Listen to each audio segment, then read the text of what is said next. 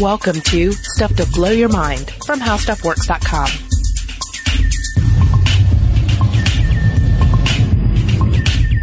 Hey, welcome to Stuff to Blow Your Mind. My name is Robert Lamb. And I'm Julie Douglas. I'm going to rehash here just a little bit, but if you've been listening to this podcast for a while, then you know a few simple facts about our life here on Earth. Organisms, as a whole, can only survive in a really slim portion of our environment. You know, you go too high, gets too cold, less atmosphere, go too deep, gets too hot. Goldilocks principle, right? Yeah, Goldilocks principle. The same thing you see with our planets, exactly. That the Earth is just right, whereas if you tread on out to Venus, then it starts getting too hot. You go to Mars, it starts getting too cold. So there aren't many places in the world where we can actually live. Now, as humans, we've managed to spread out just about everywhere on this planet because we have this intellect. We're able to build things that can sustain us, that can insulate us, that can allow us to survive in otherwise deadly environments. But other members of the animal world have had to depend on pure brawn, on their bodies, on their peculiar physiology that allows them to really survive for ages in otherwise deadly situations. It's true. If you're a human and you live in a really cold part of the world, just imagine it being like 10 times colder and trying to survive out in the open. Yeah. Because we have some animals that we're going to talk about today that can do that. And they really are the sort of Chuck Norris of animal species out there, and they make humans look like coddled little babies. Yeah, baby humans.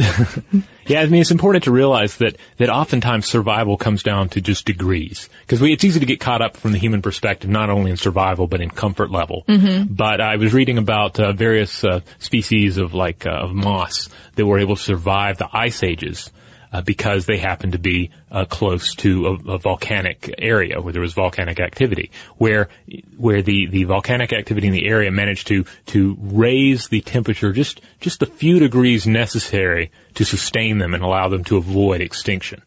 So this episode is really an ode to these creatures and their superpowers. And to kick it off, we are going to introduce you all to the red flat bark beetle.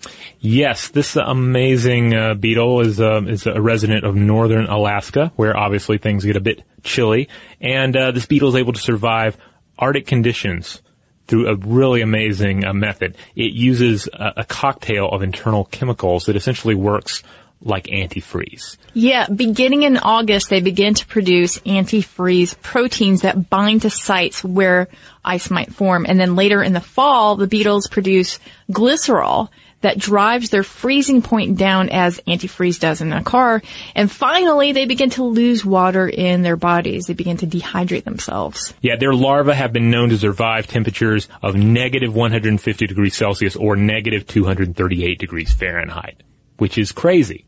And it's important to note that, like, one of the key things when you're talking about animals, any kind of organism being able to survive freezing temperatures is that if that organism has water in its tissue, mm-hmm. what happens when water freezes? It expands. Mm-hmm. And this always brings me back to that part in Dante's Inferno where you have the individuals that are frozen in the lake of Cocytus, at the very bottom of hell, and they're weeping because of their sins and because of their suffering. The water fills their eye sockets because they're gazing upwards. They're frozen with their face looking straight up.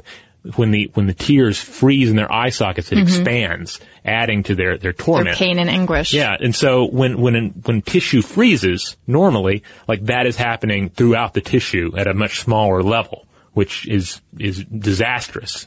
Yep. And that's why you see a number of animals have ways around this, often using something like glycerol in mm-hmm. their system, and it's one of the big hurdles to freezing a human body, and perhaps using that tissue again, or conceivably bringing that person back to life. Which is why the beetles have been of interest to cryopreservation, right? Exactly. But it all kind of comes down to that dehydration for the beetles. And according to Professor John Durman from the University of Notre Dame in Indiana, he says that purposely dehydrating internal tissue concentrates the antifreezes several-fold, such that if they're exposed to really low temperatures, their body water then vitrifies, and this is forming a glass-like substance rather than freezing. And this really is amazing because if you think about it, these beetles are completely out there naked. You know, they haven't found any leaf litter to try to get some insulation from. They're just out there bare in the snow doing this. Yeah, they have not knit any little caps for themselves. They do that, right? No, well, that would be cute if they did. But yeah, these guys don't need caps. So that's an insect that's really able to game the system in frigid environments. Mm-hmm. But what about really hot environments? Particularly, say, the Sahara Desert, where you'll find just extreme temperatures that would just boil the flesh off of just about anything that would step out in it. We're talking temperatures of 60 degrees Celsius or 140 degrees Fahrenheit. Well, that's where you're going to find the Saharan silver ant or the Cataglyphus bombacina. Biologist E.O. Wilson said of these guys that they live at the very edge of the envelope of life. And indeed they do, because what they do is kind of fascinating, because it's not just that they don't get scorched by the sun, it's that they have a really narrow window in which they can go out into the desert before they do get fried. And the reason why they go out at midday is because reptiles like lizards, which are predators for them, well, they are all nice and tucked away in their burrows, cooling off. So they know they have this one window to try to go around and find the dying carcasses of other insects that didn't survive the heat and round them up. Yeah, their environment is a killer, at least above ground it is. And they know that at this part of the day, it has driven away the animals that would eat them and killed things or weakened things so significantly that they might themselves prey upon. And so they go out there with this limited window. They move fast. They have long legs. They're making as little contact with the ground as possible so that there's less time for that heat to rise up through their body and cook them in their skin. Yeah, it's like their trucks are kind of like monster truck legs. They are longer than usual. They're about 1/4 of an inch long. And that raises them about 1/4 of an inch above the ground. And that's just enough to get a 30-degree differential. Yeah, you don't want any belly dragging out there. Heck no. No. They also scale any kind of vegetation they can to cool themselves. And then in a game of what looks like hot lava, they kind of sprint and hop over the terrain. Well, just like any of us do when we're trying to get from the beach house to the beach across the hot sand. Right. If you're on asphalt and you have bare feet, you do the same sort of thing. Although this is what they do that we don't. Sometimes they run with 2 of their 6 legs held up in the air as they try to navigate that scorching hot sand. Nice. So another way to try to cool that body, they can run a distance that corresponds to 100 of their body length per second. That's how fast they are. Wow. And they also have special heat shock proteins so that their hot bodies continue to function. So even though the temperature is really hot, it's still functioning. But again, they only have that slim window, and I can't help but be reminded of this old, I forget the title of it, but there was an Isaac Asimov short story, one of the robot stories, I think, about humans on Mercury. And they could only venture outside in their suits, of course, for a very short period of time. And so, of course, the story ends up concerning someone who has become stranded, and it's basically a death sentence if they're stuck out there. Now, here's where it gets really poignant. These guys have a life expectancy of like 6 days. Wow. And so this is a big run for their lives, really, for food that will sustain them for that amount of time, because they will return from their foraging expeditions with about 15 to 20 times their weight in food. And not all of them will return, right? I mean, some of them are going to get scorched out there. That's kind of the ant life, I guess, and just in general. It's not about the individual, it's about the group, about the colony. Yeah, and what's interesting about this too is when they burst forth from their little underground burrows, they do it in hundreds, right? But they all go off in their own individual directions, and then they come back individually and bring the spoils of what they have found to each other. Nice. Now, our next creature on the list is another one that lives in a realm of death, just a place of just lifeless, harsh circumstances, and that is the Himalayan jumping spider, which lives at heights, altitudes of up to 67,000 meters or 21,981 feet, higher than any other species. So here they are on the top of the Himalayan mountains. They look like something out of Star Wars. Yeah, they have that very, that kind of hunting spider look with all the eyes. They're cute. Yes. They're cute. I would think of those as the cute spider. Yeah, I think like, this is something you might find on Hoth, right? Some sort of like spider assassin droid. But anyway, it's lonely up there at the top. There's not a lot of species they can prey upon. Well, the other side, of course, is there's virtually nothing to eat them, so they're safe. True, but then there's nothing to eat. There's literally nothing that they can kill and eat up there. So you're wondering, how do they live? Sure, they found this place where they're safe, but how do they sustain themselves? And the answer is wonderfully grim and dark. I love it. And it all involves the frozen corpses of insects that are blown their way by the wind. Yeah. So it's like passive eating here. Yeah, the wind is picking up dead frozen insect carcasses from lower altitudes and blowing them up, and then they fall right on the doorstep for the Himalayan jumping spider, and they say, well, I don't mind if I do. Well, and they're flash frozen, right? So they're probably still really tasty, I'm sure. Yeah, like really fresh. It's basically the Trader Joe's for the Himalayan jumping spider. I think they have a good deal up there. Yeah. And again, it's another environment where this creature is depending upon the harsh environment around it to kill its prey. Like, it doesn't even have to do anything. It just lives in such a dangerous place that it has outsourced the killing of prey. Yeah, and you could also say that it's exploiting this niche too, right? Yeah. It's saying, hey, let's go up higher because nobody's going to eat us up there. We've got food delivered at our doorstep. This is great. And that's ultimately why you see life in all these extreme places, is because life creeps out like that slime mold in the maze, and it's going to find every place it can possibly get a foothold. All right, let's take a break, and when we get back, we are going to talk about a super leech.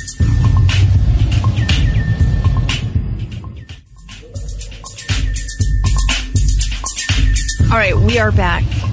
We're going to talk about a super leech. But before we do, I want to point out that most organisms can't survive exposure to temperatures below 0 degrees Celsius, let alone temperatures as low as something like liquid nitrogen. Yeah, that's negative 196 degrees Celsius, just to put that in perspective. Yes, but there exists a wily leech, Ozobranchus janssianus, or Fancy Pantsis janssianus, as I like to call it, that can survive exposure to super low temperatures by storage in liquid nitrogen. Which, again, is the stuff that generally you only think of the T-1000 surviving liquid nitrogen. This is the freeze the bad guy and shatter him stuff, in case any of you were unaware. Right. And they can do this. They can survive in liquid nitrogen for 24 hours, as well as long-term storage at temperatures as low as 90 degrees Celsius, minus 90 degrees, for up to 32 months. They are also capable of enduring repeated freeze-thaw cycles in temperature ranges from 20 degrees Celsius to minus 100 degrees Celsius and then back to 20 degrees Celsius. So they're flexible here. Right. Now you're probably wondering, why is this leech so hardy? Well, it comes back to what we were talking about before. Life goes where it can, wherever it can get a foothold. And if you're a parasitic leech, well, then you are depending upon a host. And in this case, these particular leeches depend on sea turtles. Mm-hmm. They prey exclusively on sea turtles, and these particular sea turtles swim in waters no colder than -2 or -4 degrees Celsius. So their prey, their host, is a cold water organism, so they have to survive and really hack these cold conditions in order to get that meal. It's like if that person who is training to swim the English Channel, mm-hmm. if they, it's so freezing, like if they never got out of that water, that's basically what they would turn into, is this kind of leech. Yeah. Because the crazy thing about this leech is that they don't have any sort of cryoprotectant like that glycerol that we were talking about. Yeah. And they don't dehydrate their internal tissue. So scientists were like, maybe this is just something that they have been able to adapt to over a period of time. Yeah, it remains kind of a mystery. They somehow evolved a highly specialized and largely unknown way of tolerating physiological water freezing in their tissues. So again, the old people with billions of dollars that want to live forever, very interested in these leeches, or at least the scientists that work for them are, as well as anyone that is interested in space exploration, about the idea of either preserving a human body for long-distance travel mm-hmm. through space, or to get into the whole werewolf principle territory of figuring out how to adapt the human form or some variation of the human form for continued existence on other worlds or aboard a spaceship out in the void. What could we learn from these other species that we're discussing here today that could be utilized in the future perhaps at a genetic level, to change the species for survival beyond the Earth. Yeah, and you mentioned biogerontology. Aubrey de Grey, of course, being the person who's out there saying, like, we just need to maintain our bodies like a classic car. And the answer to this might be in some of these creatures and some of the ways in which those cryoprotective elements help them. Now, I'm thinking too of trauma medicine, because we've talked about this before, suspended animation, this ability to stop our vital processes and suspend them has been really important in emergency medicine. So this is another area that we can get into. But I digress, because we really need to talk about the Pompeii worm, and this is not a dance move that I'm doing right now. It does sound kind of festive now that you mention it, but of course it's named for Pompeii, the city, of course, destroyed and buried by the eruption of Mount Vesuvius. And they are really interesting looking critters. They're very vibrant looking. They look like some sort of fancy. Like some sort of elaborate sushi of some kind, you know? They are perhaps the most heat tolerant complex organisms on the planet. And these are the extremophiles that thrive along hydrothermal vents, deep in the Pacific Ocean. Like so deep that they don't even depend on light. There's no light reaching them. Lightless environments. That's right. There's darkness and there's the crushing pressure of the deep ocean that they have to contend with, and yet they do it in style because they are wrapped in fleece-like mantles of symbiotic bacteria that kind of gives them this look like they've got a fur on or some sort of... Yeah, that really adds to that festive sushi look. Like, what did they garnish that Pompeii worm with? Yeah, some sort of vaudeville outfit or something. They're about 4 inches long, that's 10 centimeters long, and they live in papery tubes which they burrow into the side of deep-sea geysers. And then you have to keep in mind that these hydrothermal vents are spewing a toxic brew of boiling water, sulfur, and metal compounds. Yeah, which just compounds the harshness of that environment. Like they're essentially living in poison, in heated poison without light. And it was really, when these were discovered, in the past few decades, it was surprising, you know, that like we really didn't think that life could potentially thrive in such a harsh environment. And it gave gave us new possibilities concerning what life might look like on other worlds. You know, suddenly people were thinking about, well, you know, there are potentially places elsewhere in our own solar system, some of the Jovian moons, for instance, where we might see life resembling this in harsh environments. You're right. If they're saying if this creature can live at 176 degrees Fahrenheit or 80 degrees Celsius, what else can survive such extreme conditions? And this is particularly true when you're looking at like the whole panspermia and life outside of Earth, in something called a tardigrade, which I know we've talked about before, but these are called the water bears, or also my personal favorite, moss piglets. Yes. Now, like the koala bear, it's not an actual bear, and it's not an actual piglet either.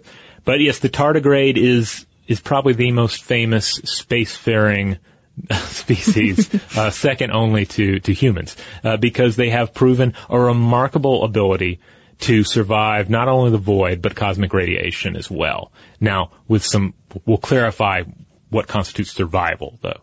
Right. They are found in lichens or mosses and soil on mountaintops and in the sediment on ocean floor depths of 13,000 feet or 4,000 meters.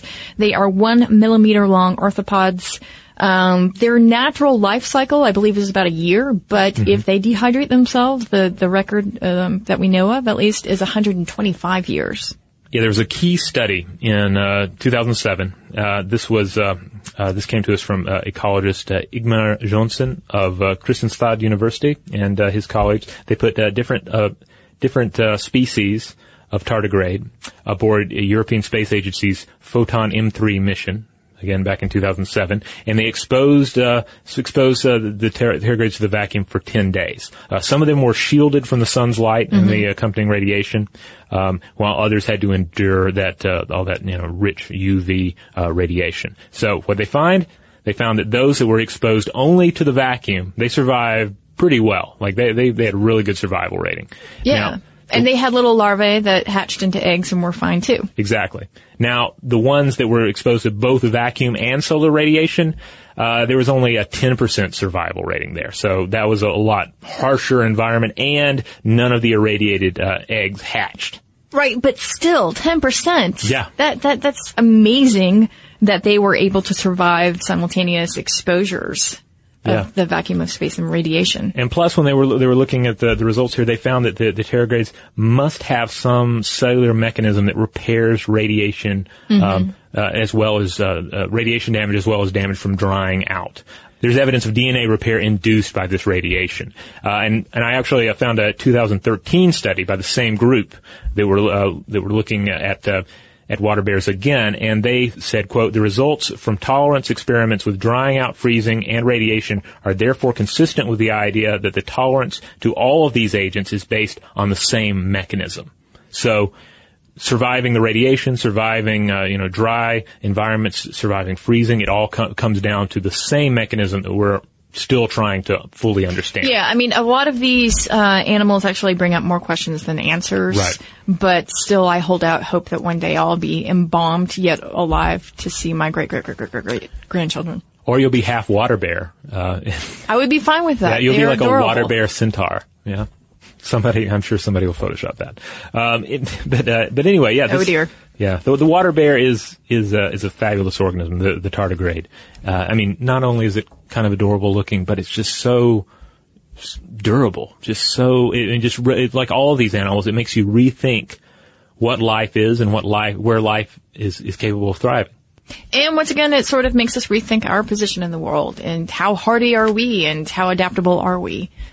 Yeah, again, Maybe not much. Yeah, again, we're the brains, and these species are the bronze by far. All right, well, on that note, let's call the robot over. Let's catch up on some listener mail. First of all, let's go through some mail that we received via Facebook. Jade writes in and says, "I recently discovered your podcast, and it is now my favorite part of my day. Each day I get home from university, sit down with a cup of tea, and listen to your back catalog of podcasts as I relax. I find it interesting and educational, but not too heavy, so it's perfect to listen to as I wind down or head to bed. Thanks so much for your work. I respect and admire you both, and actually hope to one day have a similar career to both of you, as I love learning, teaching, and writing, as well as presenting. Keep up the utterly amazing work, and thank you so much for making my day better." Thanks, Jade. Yeah, so there you go. Stuff to blow your mind goes great with tea and great with sleep. So And university. Yeah. We also heard from LD. LD writes in and says, "Hi, Robert and Julie. First of all, I hope that you're not tired of hearing it yet, but I love the podcast." No, we're not. We don't Nope. Don't get tired. It just doesn't wear thin. LD continues, "I co-own a small local music and art supply store, Rock, Paper, Scissors in Cincinnati, Ohio, and we exclusively play local music in the store, so I was definitely taking notes during a musical time machine for your brain. Since we're too small and new to have any employees, I'm here 6 days a week, and I'm happy to say I haven't gotten sick of the music yet, though I'll admit to cheating a bit. When we're really slow, I listen to podcasts. In contrast to previous, more corporate retail jobs where we were forced to listen to the same 2 hours of canned music, I feel like I'm constantly having new music from new local bands to listen to, and it keeps me on my toes, thinking and problem solving more creatively. I love the information that new music makes customers linger longer, as most of our customers haven't really listened to local music before. Maybe we can use that fact to our advantage to sell local music compilations to other retail stores. Thanks again, as always, for the great and thought-provoking content, LD." Man, that store sounds awesome. Yeah, I mean, it's got art supplies and music. I agree. And exposure to the local music. Yeah, it got everything. So yeah, check that out. Again, that store is Rock, Paper, Scissors in Cincinnati, Ohio. All right, we also heard on Facebook from Jack. Jack wrote in and said, "I have discovered your podcast recently and have listened to a couple of dozen episodes so far. I truly enjoy the perspective you bring to such a wide variety of topics. As a respiratory therapist specializing in hyperbaric medicine and wound care, I have used medicinal leeches on a number of occasions on compromised flaps and limb reattachments. I was gratified to hear your talk on their history and use in today's arsenal of medical tools. I have also used maggots, perhaps 6 times. They are used to debride stubbornly necrotic wounds. Since they would seem to be equally exotic by today's cultural standards, perhaps you can present their history and use at some time as well. Keep up the stimulating talks. They make my days much more interesting." Maggots, you say? Yes. Wow.